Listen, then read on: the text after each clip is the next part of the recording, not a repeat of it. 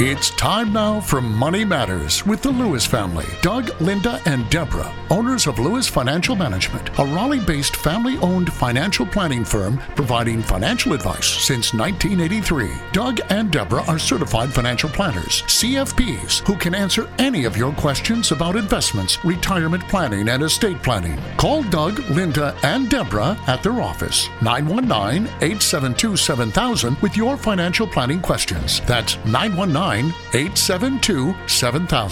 Now, here are Doug, Linda, and Deborah. Investments offered through SFA Inc. Investment advice through Lewis Financial Management. SFA Inc. and Lewis Financial Management are not related entities. And we are the Lewis family, ready to answer your questions tonight. This is Linda Lewis, and thank you for joining us on Money Matters on News Radio 680 WPTF. And I'm Doug Lewis, certified financial planner. And I'm Deborah Lewis, certified financial planner.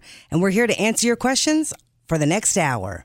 I thought, Doug and Linda, that since we are certified financial planners doing comprehensive financial planning, that we would give some ideas of some frequently asked questions regarding financial planning.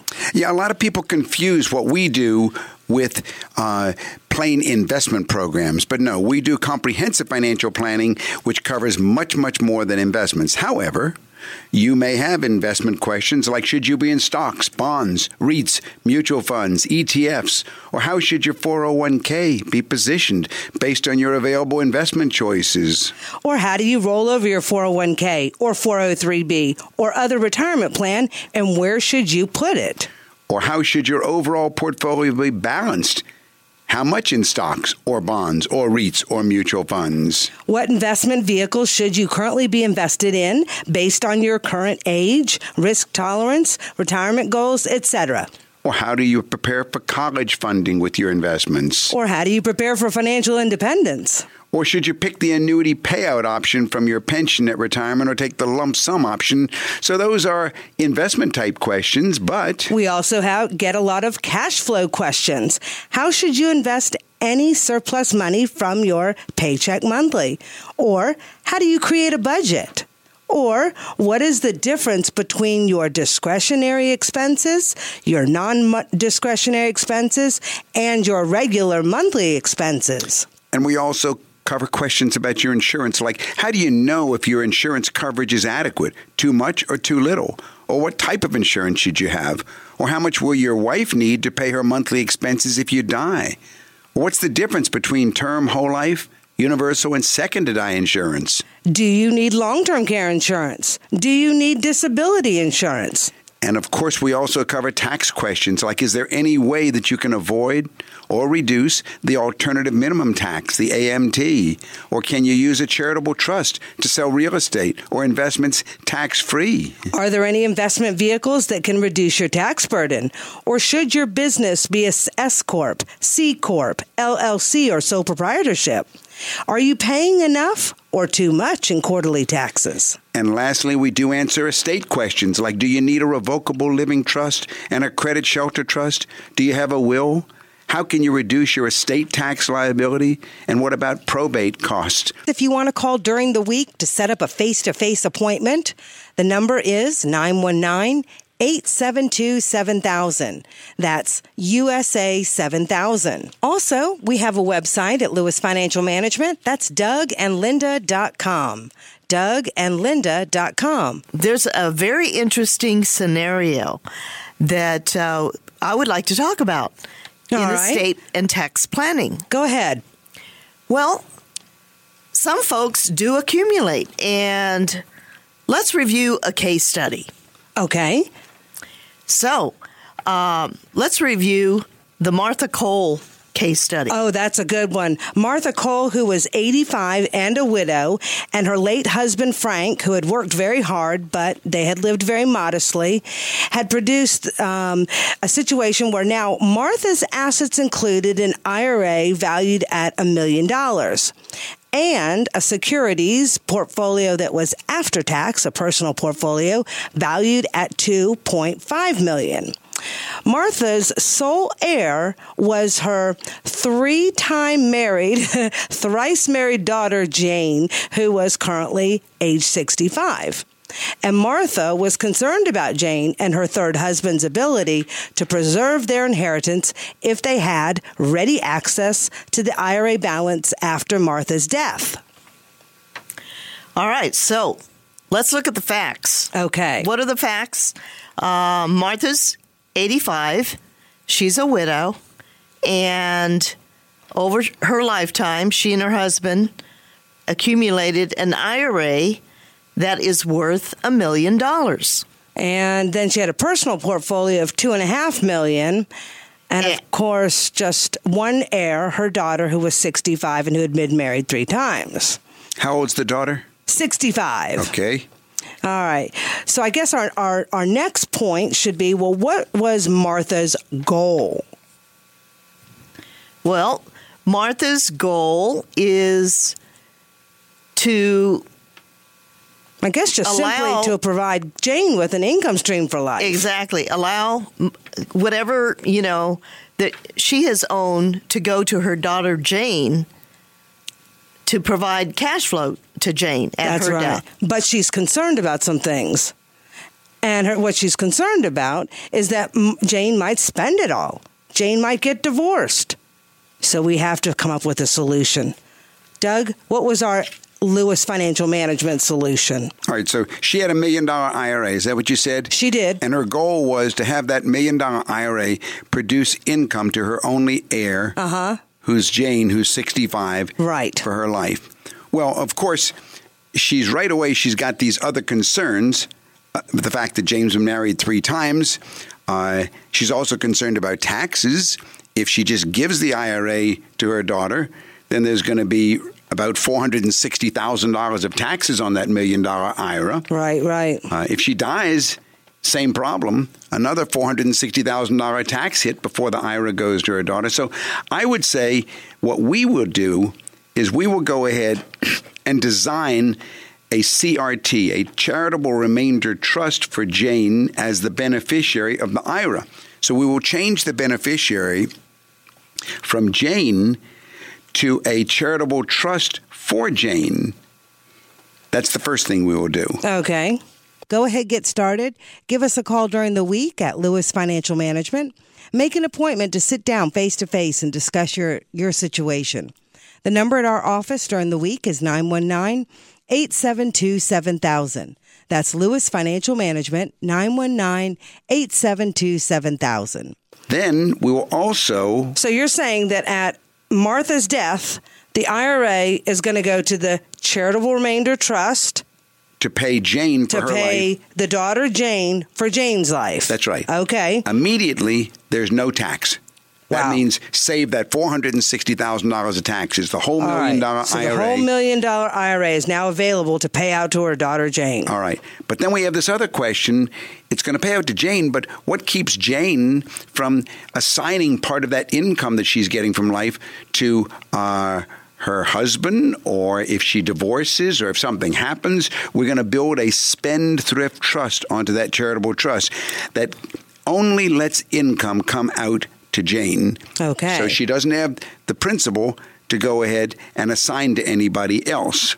All right. All right. Now, we have some assumptions here.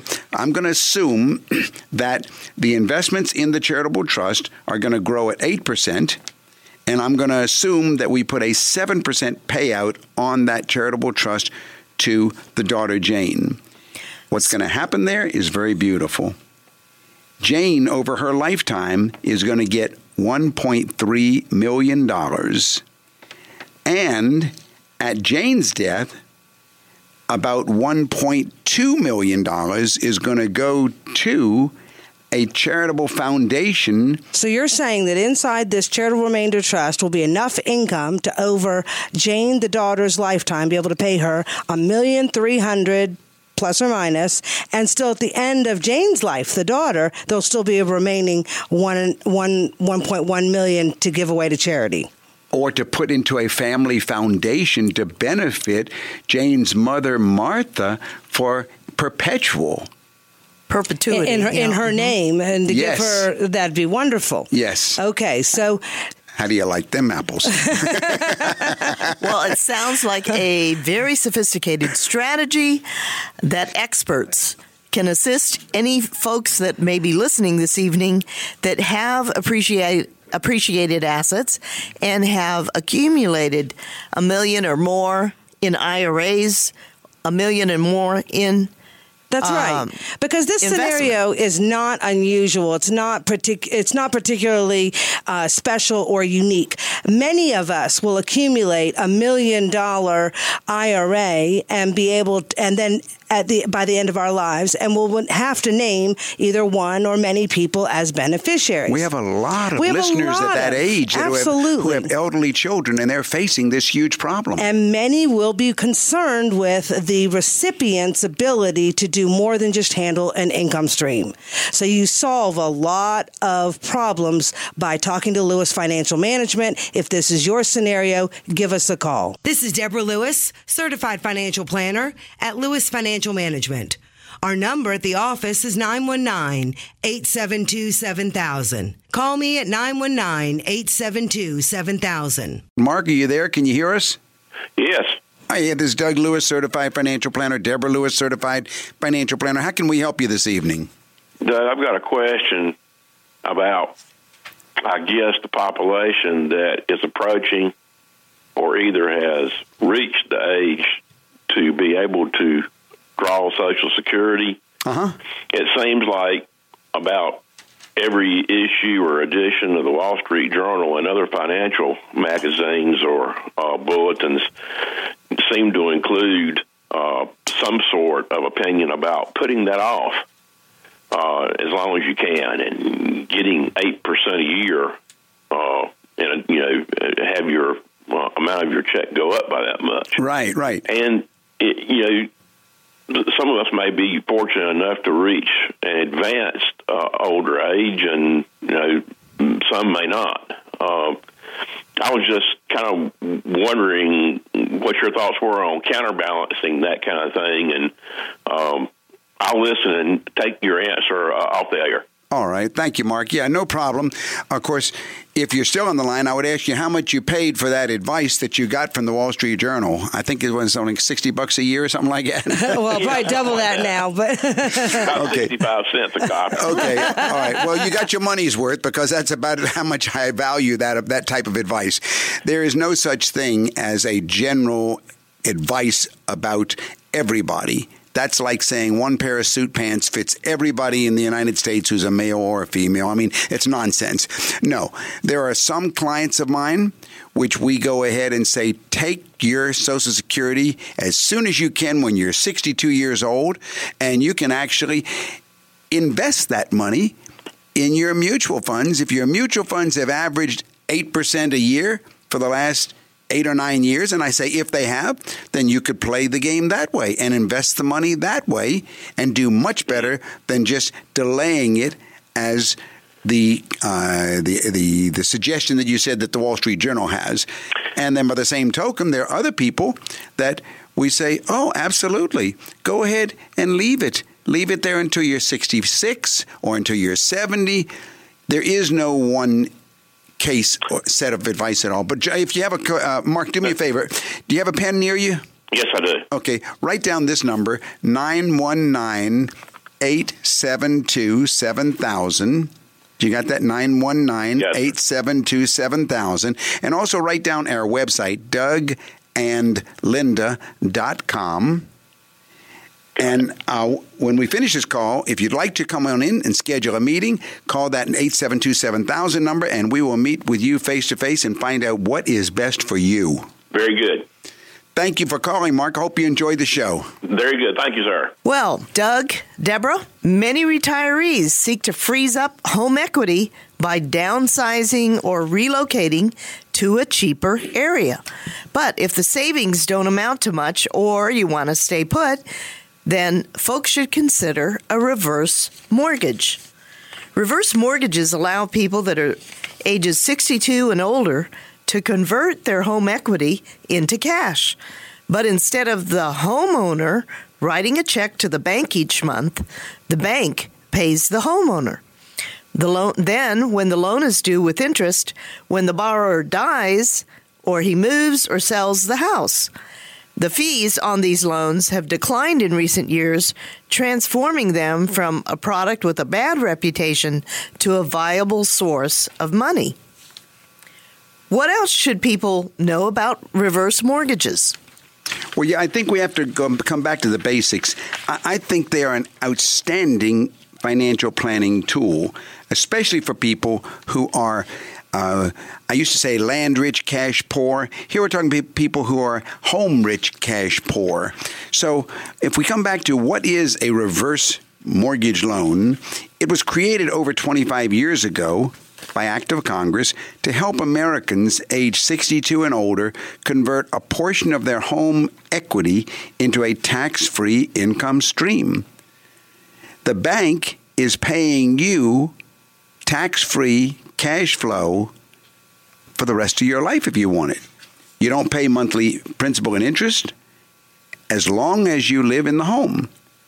You pay off the loan typically, or the loan is paid off, only after the second spouse's death. So when the last borrower or eligible non-borrowing spouse leaves the home, that's when what the bank was paying you is due. And Doug, you can pretty much estimate that you'll be applying for about 60% of your home's value. So if you have a zero mortgage, you would probably be able to get about 60% of your home's equity. Right. The loan amount will come to you as a monthly check for either a fixed term of years, number of years, or for the rest of your lives. And the amount you receive is based on the age of the borrower. So let's say you're 65, you're going to get less than if you were 75 and applying for the home, the reverse mortgage loan. Yeah, so if you're looking for another source of income, or maybe you're an adult child trying to find a way to help your parents stay in their home as long as possible, this may be a solution. And a quite creative one. I like it very much. I've used it in the past for clients. Of course, you don't want to try this on your own. You need to consult with a certified financial planner like myself or like Deborah and find out how this might really benefit your situation. How much money could you get as an income stream from the home that you already own, that you already live in, you want to stay in? You know what I really like about the reverse mortgage loan is that it's almost like a pension-like stream of income. And it's this income stream that you can create from the equity of your home that could supplement Social Security income, just like our caller before asked, or could reduce the amount of money that you need to withdraw from your investments as monthly income. The more sources of income that you can have that are not taking withdrawals from either pre-retirement investment portfolios or after-tax retirement portfolios, personal or IRA portfolios, that's less money that you have to take out of those portfolios. You're listening to Money Matters with Doug, Linda, and Deborah Lewis. Call 919-872-7000 or visit our website, DougandLinda.com. What we have seen through the years very often are elderly clients who they know that a whole bunch of what they've accumulated is tied up in the value of their home, right. But it's a hard decision to sell the home. Right. This lets you stay in the home, live in the home, don't make the decision, and turn the home into a pension paying you right. a check, and you never have to pay it back as long as you're alive. As recently as Friday, when we were investigating this for someone else, we found that someone could receive an income stream of between $1,900 and I think it was like $50. No, it was $1,700 to $2,000 a month, depending on the variables on how they got this reverse mortgage loan. I think that was for a $500,000 home and a 65-year-old client, I think it was. Right. Turned out to be a little bit under $2,000 a month for life. Right. So these are very, very useful. But there are other questions, there right, really Deborah? are. And there's stuff that might be on your mind. When you hear reverse mortgage loans, here's some questions you might have. Like, for example, does the bank own your home? No. Reverse mortgage borrowers retain ownership, and the loan is secured by a lien on the home. You don't give up the title. You don't give up ownership. you're actually borrowing against the value of the home. Well, what if the loan amount ends up more than the value of the home? Who will be responsible for the loan? Well, these reverse mortgages, they're non-recourse loans.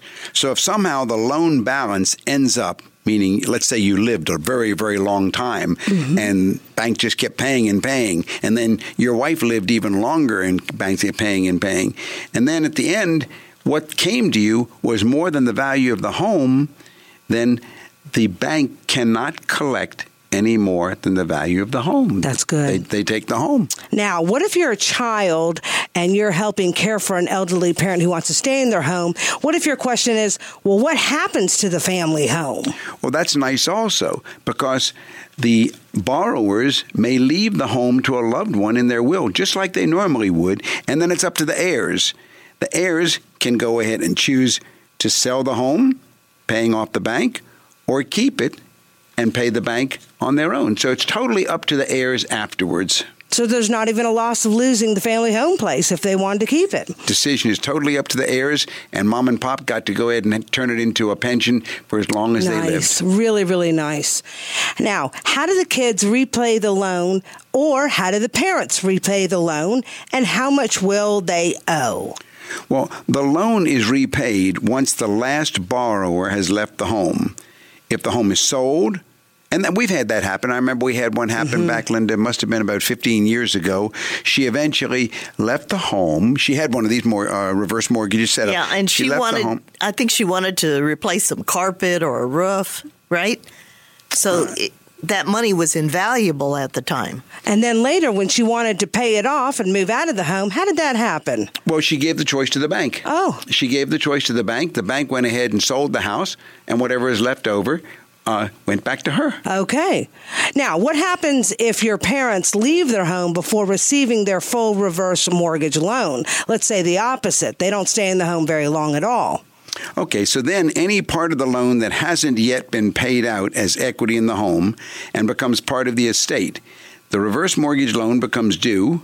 The heirs are given a reasonable time to either sell the home or keep the home. They also can keep the home by paying off the mortgage amount. Otherwise, the bank sells the home. Proceeds first go to paying off the reverse mortgage, and the balance goes to the estate. So it seems like a really viable option to create an income stream from something that you have, that you own, that is usually a big part of your wealth, and not have it tied up and be able to use that equity for the rest of your life.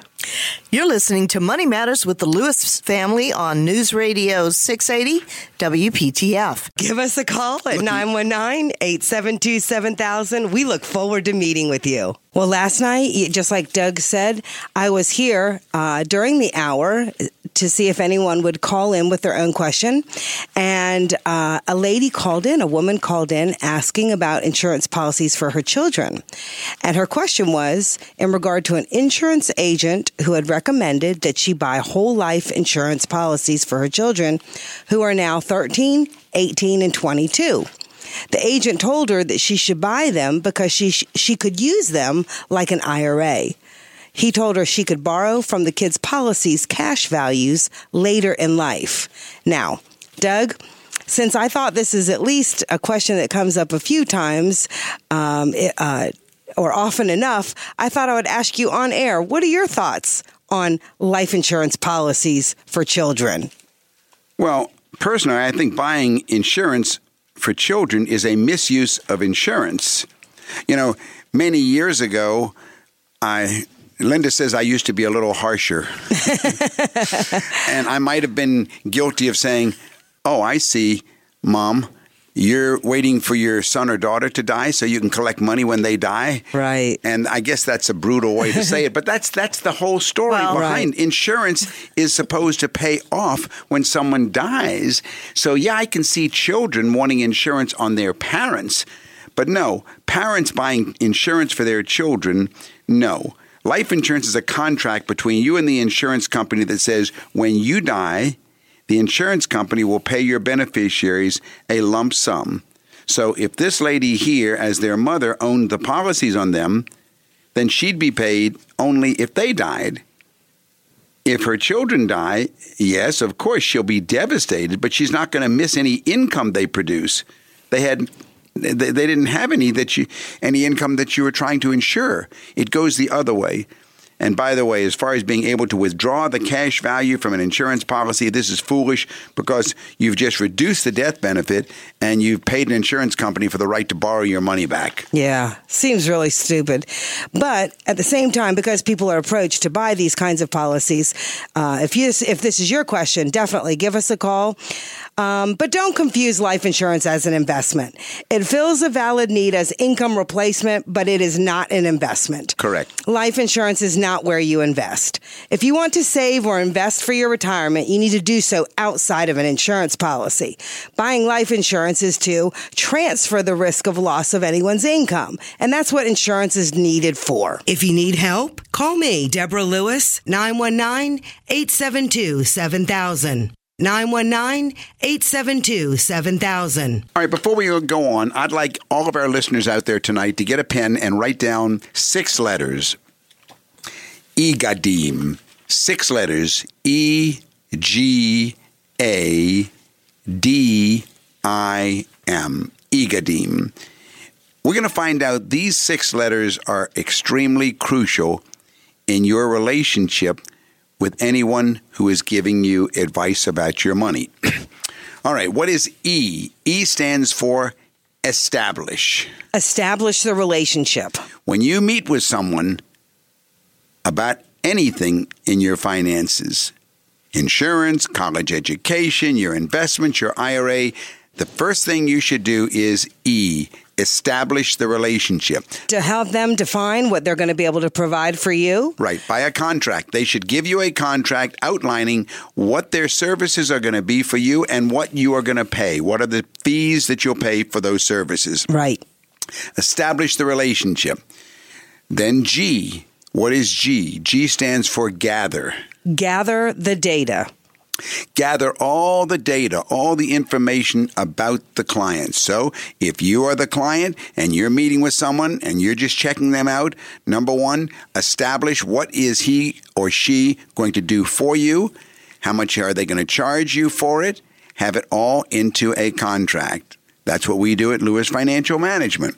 Number 2, after E comes G. Make sure the person is going to gather all necessary information, whether it be portfolio summaries, list of all your investments, tax returns, whatever you've wanted that person to do, is he going to go ahead and gather all of the necessary information. Right. Gather first. The information that they're going to give advice on. That's right. That's right. They've got to have everything that you want advice on. That's the G of EGaDeem. Getting all the facts, right? Getting all the facts down. So what's the A? The A is to analyze. There must be an analysis done.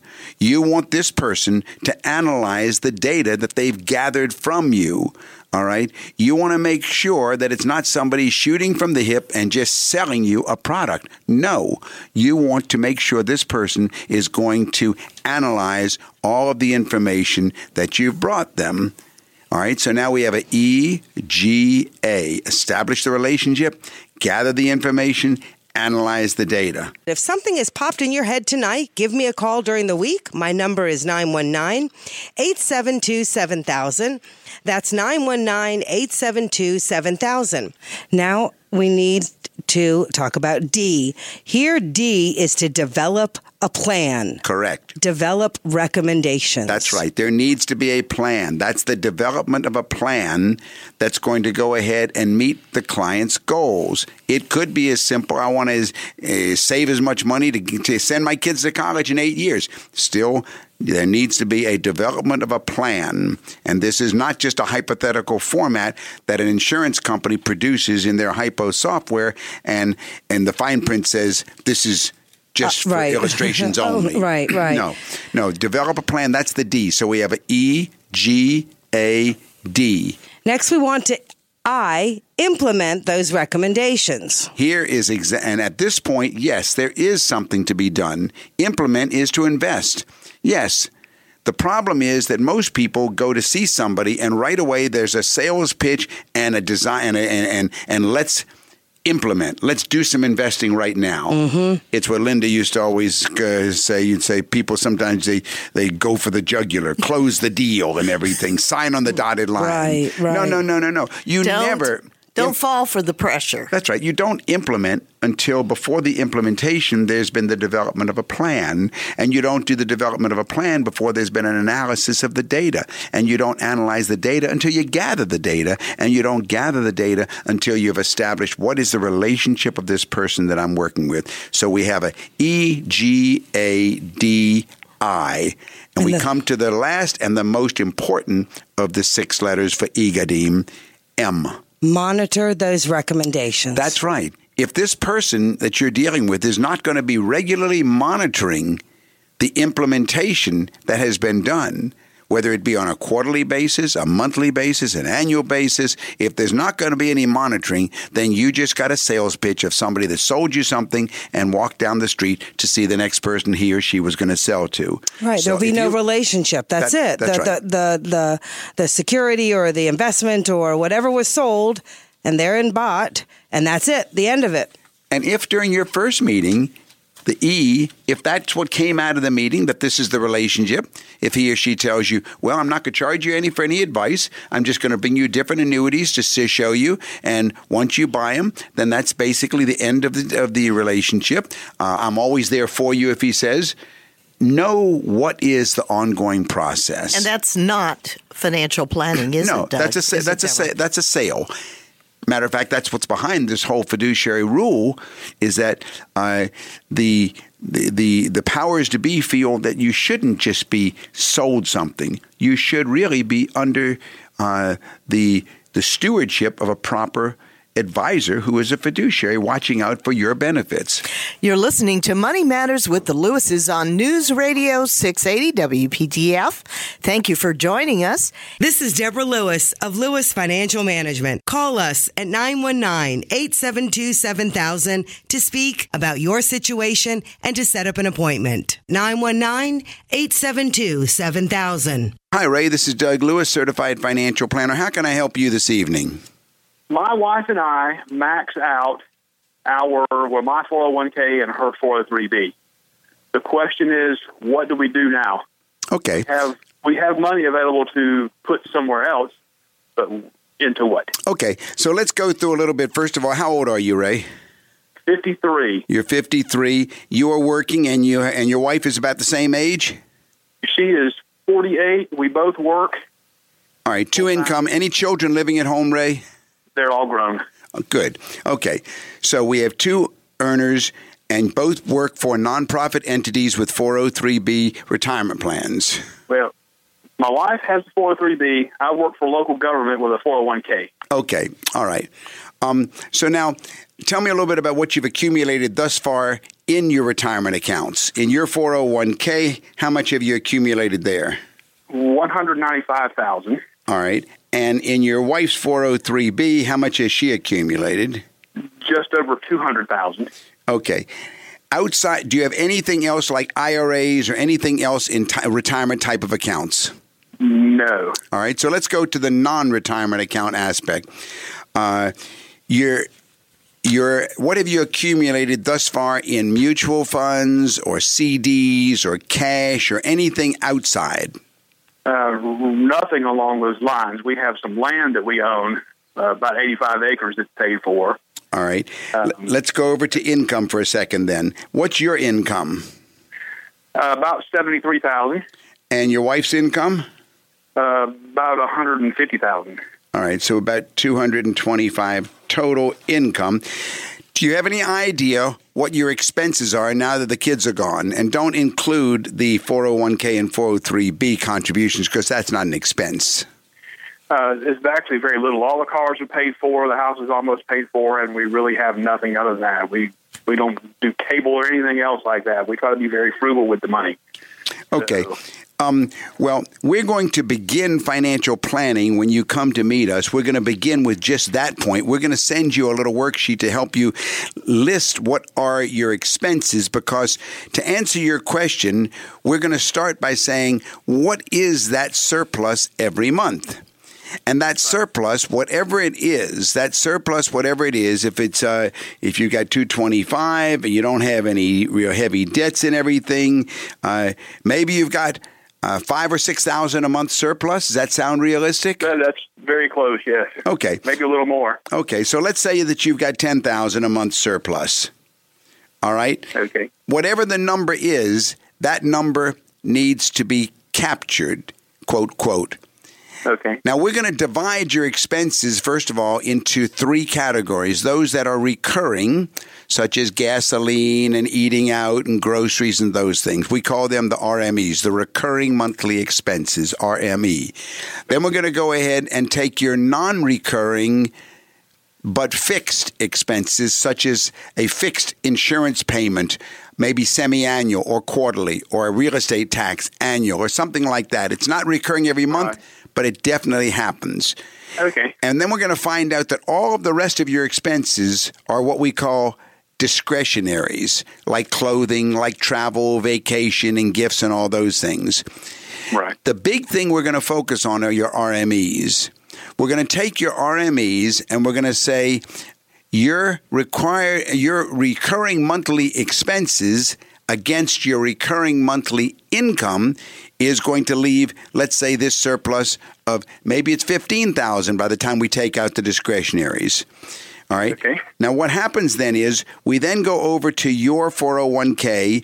Do you have any idea how many and what types of investments are over there that you're invested in? If you need help, call me, Deborah Lewis, 919-872-7000. 919-872-7000. I've looked at it. I don't completely understand it. All right. I have them kind of managing it because I don't understand it. Okay. Well, that's very much like the chicken that says, "I'm really going to let the wolf make all the decisions and everything because I trust him." Okay. So we'll get in front of that one too. Yeah, we'll get in front of that one for sure. We will definitely tell you whether you're in a growth and income fund or a growth fund, a bond fund, a junk bond fund, what you're in, and number 2, we're going to tell you what you should be in, how to go ahead and properly allocate your 401k. I presume your answer is the same for your wife's 403b? Pretty much, yes. All right. She lets them manage it. Okay. All right. So when we say that, once you and I or Deborah and you or whoever that you're meeting with at my office, we're going to go ahead and break it into types of investments.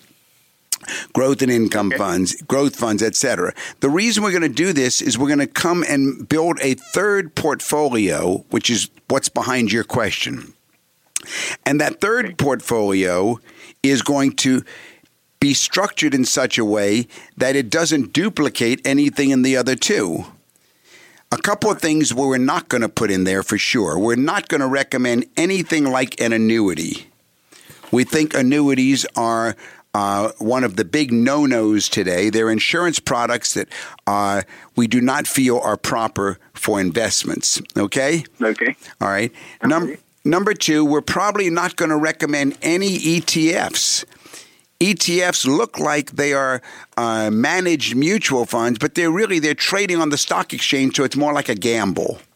Okay. We're going to go ahead and structure a portfolio for you that is conservatively managed, conservatively structured, diversified, and fits so that you have basically one pair of pants with 3 pockets. Your 401k pocket, her 403b pocket, and yours other. Now, if you're starting with about $395 on your side, on those 2 pockets. Okay. And then if we're going to put in $10,000 or $15,000 a month, then we're going to rapidly see. By the way, once we structure it like that, we're then going to do some pro formas, some modeling. We're going to use some assumptions where it will be in 2 years, in 4 years, in 8 years. Because all this hard work, I'm guessing, Ray, was ultimately to answer the question, when can we retire? Well, and that's a big point because I'm actually law enforcement and I am eligible for full retirement in 23 months. Wow. So That's excellent. What do you do after that? Okay. All right. Well, that's very good because the first thing that we ask the clients in the office, when they come to meet with us is, what are the goals in front of us? The second question, of course, as we get into the data gathering, we are, of course, I just mentioned the living expenses are one of the first things we gather in the way of data. But the goal, if it's 2 years, then we're going to test to see, are you able to go ahead and become financially independent with only one income? And so there are a lot of ways to slice it. We've had clients, we've had so many of these we've done through the years. Some say, well, I know I'm too young to sit back and just do nothing or play golf and everything. I think I'll try and do something else. Maybe you've thought about a position at one of the community colleges teaching law enforcement or something. We have all kinds of clients ideas like that, which once they find out that they don't need to make the income that they're making, they want me to figure out for them what is the amount that they could take at a lower paying job but a more fulfilling job. So take out a pen and paper, write down our number. It's 919-872-7000. Hold on to that pen and paper, and maybe you'll get some ideas of things you should talk about. Ray, you might ask, well, what's the next step? The next step definitely is, the engineer has gotten your number and we'll connect. But the next step is really this gathering of information so that we can make this first appointment. And that's what most people want to know. Well, what do we need? So, Doug or Linda, do you have a good encapsulation of some of the five let me just walk you through it real quickly because we were prepared actually because somebody had said, how do I get started with Lewis Financial Management? So we had already come up with a little bit of a pro forma we were going to read on the air tonight anyway. So it all begins with a call to our office at 919-872-7000. That's 919-872-7000. And, Ray, this is Linda. You and your wife may have some specific questions about your situation that you need answered. And so whatever those questions are, go ahead and write them down. And what we'll need for the meeting, we'll send you a checklist. But we're going to need a list of your assets and liabilities. We'll look at your projected income, so we'll look at a pay stub. And then we'll look at a list of your expenses. And we'll look at what are you taking out for taxes. We can pull that from your pay stub as well. Right. And we'll need a copy of your most current tax return. So we'll, and I'll have all that detailed on the letter. But at that meeting, so what we're going to do is we'll take this information, we'll produce reports that we'll use at your initial financial advisory consultation. And at that meeting. Right. And at that meeting, we will then identify the questions that you want to get answered. We will give you our advice on how to accomplish each of your goals. We will give you our objective professional advice. When you make that appointment to see us, it really is to make an appointment to get started because you then have a plan and a planner to work with, and you will then know that you're going to be accomplishing the goals, and we're with you all the way. And that is what we tell. And all the way can be so subjective. I mean, that's what ends up being the real goal of financial planning, Ray, is that you have someone who is on your side, involved in all these questions and answers and solving these problems of am I prepared? Will I be prepared?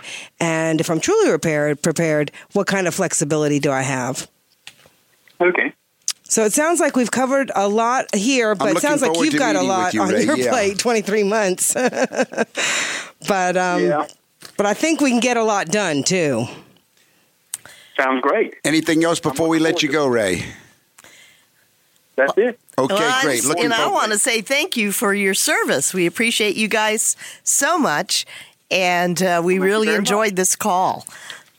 I did too, and I look forward to meeting with y'all. All right, thanks, Ray. You and your wife and your family have a great week. Thank you. All right, good evening. You're listening to Money Matters with the Lewis family on News Radio 680 WPTF. This is Deborah Lewis of Lewis Financial Management. Call us at 919-872-7000 to set up an appointment to speak about your situation. 919-872-7000. Do I need to pull my required minimum distributions from all of my IRA holdings? No, you don't. To calculate your RMDs, you look back to the balance for each of your accounts as of the previous year end.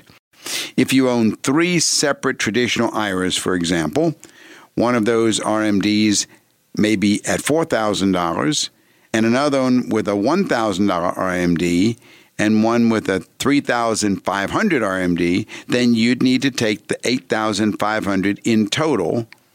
But the way we do it, and the IRS doesn't care where you get it from, they just want their $8,500. Right. But the way we do it is to combine the IRAs under one custodial account so that there's only one to go ahead and take as an RMD. And the reason to have that one IRA is for other reasons like rebalancing and portfolio safety. Right. So imagine you had those 3 IRAs. You're now having to apply that application to find out what the required minimum distribution for all 3 would be. That's right. Instead, you can simplify your life. You can maximize your investment options within one larger portfolio.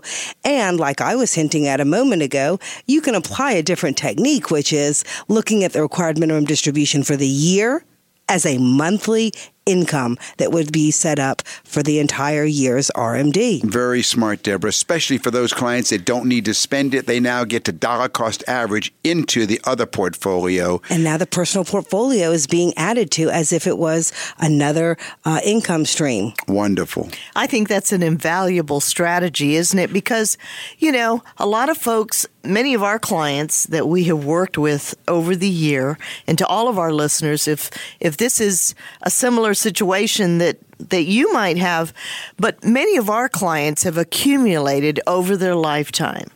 And as they approach 70 and a half, we have been making recommendations as, you know, when we're doing the cash flow planning, we know that when 70 and a half comes, they're going to have that extra income that they really don't need because they have 2 portfolios already where they're already getting income. So they always ask us, is there any way that I can leave it in the IRA to accumulate? Of course, the answer is no, but we can turn the no into a yes by sending it straight over to the other portfolio. Right. I mean, it's just a beautiful technique, and especially in many scenarios, especially if people already had pensions or both spouses worked and we have 2 Social Securities and a pension, you might have enough recurring income to not ever need to take from either portfolio. Give us a call during the week at Lewis Financial Management.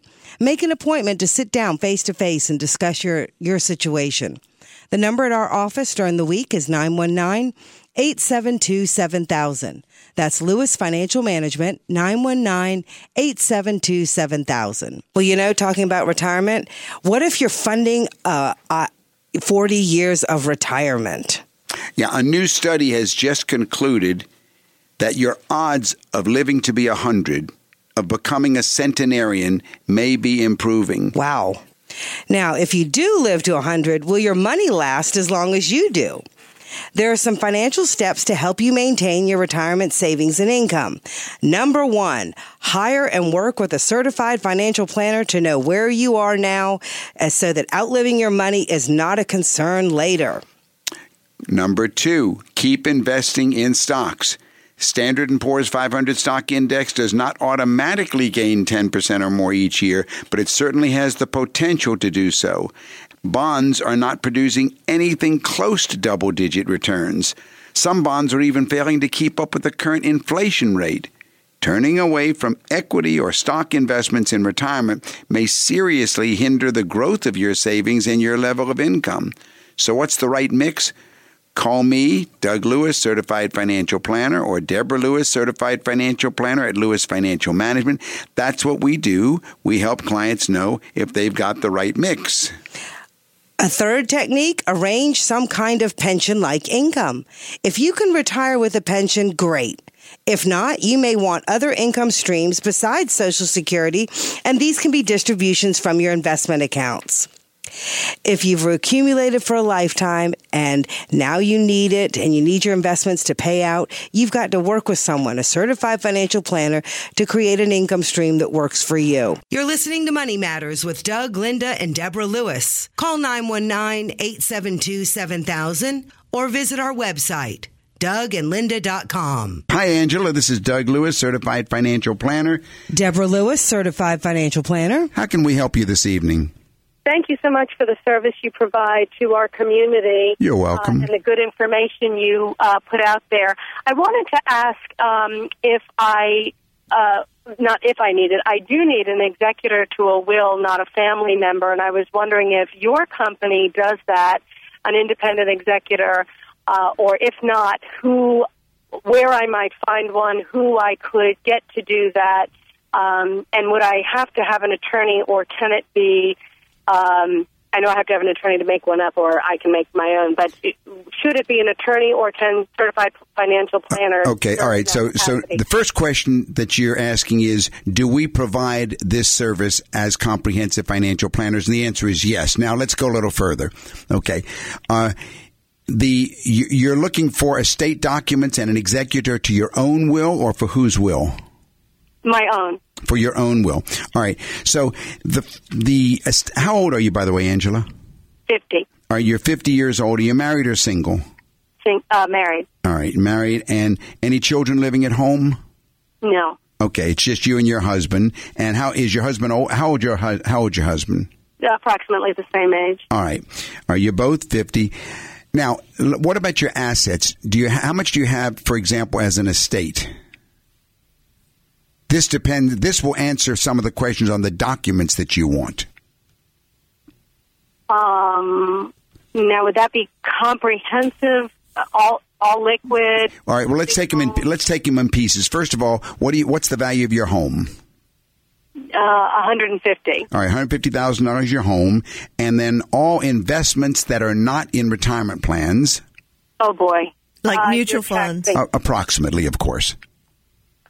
I'm going to have to give you the whole number of investments, and I'm going to say in the ballpark of $350,000. Okay, all right. Now, as far as the documents you need for estate. First of all, the good news is you do not have to worry about any estate taxes. So you're okay there. However, you do need to have either a will, which would require an executor, or a revocable living trust, which would not require an executor. What we do at Lewis... I do already have a will. You have a will. Now, who is the executor of your will right now? Someone who may not be able to do it in the future, and I'm looking towards the future. Okay. All right.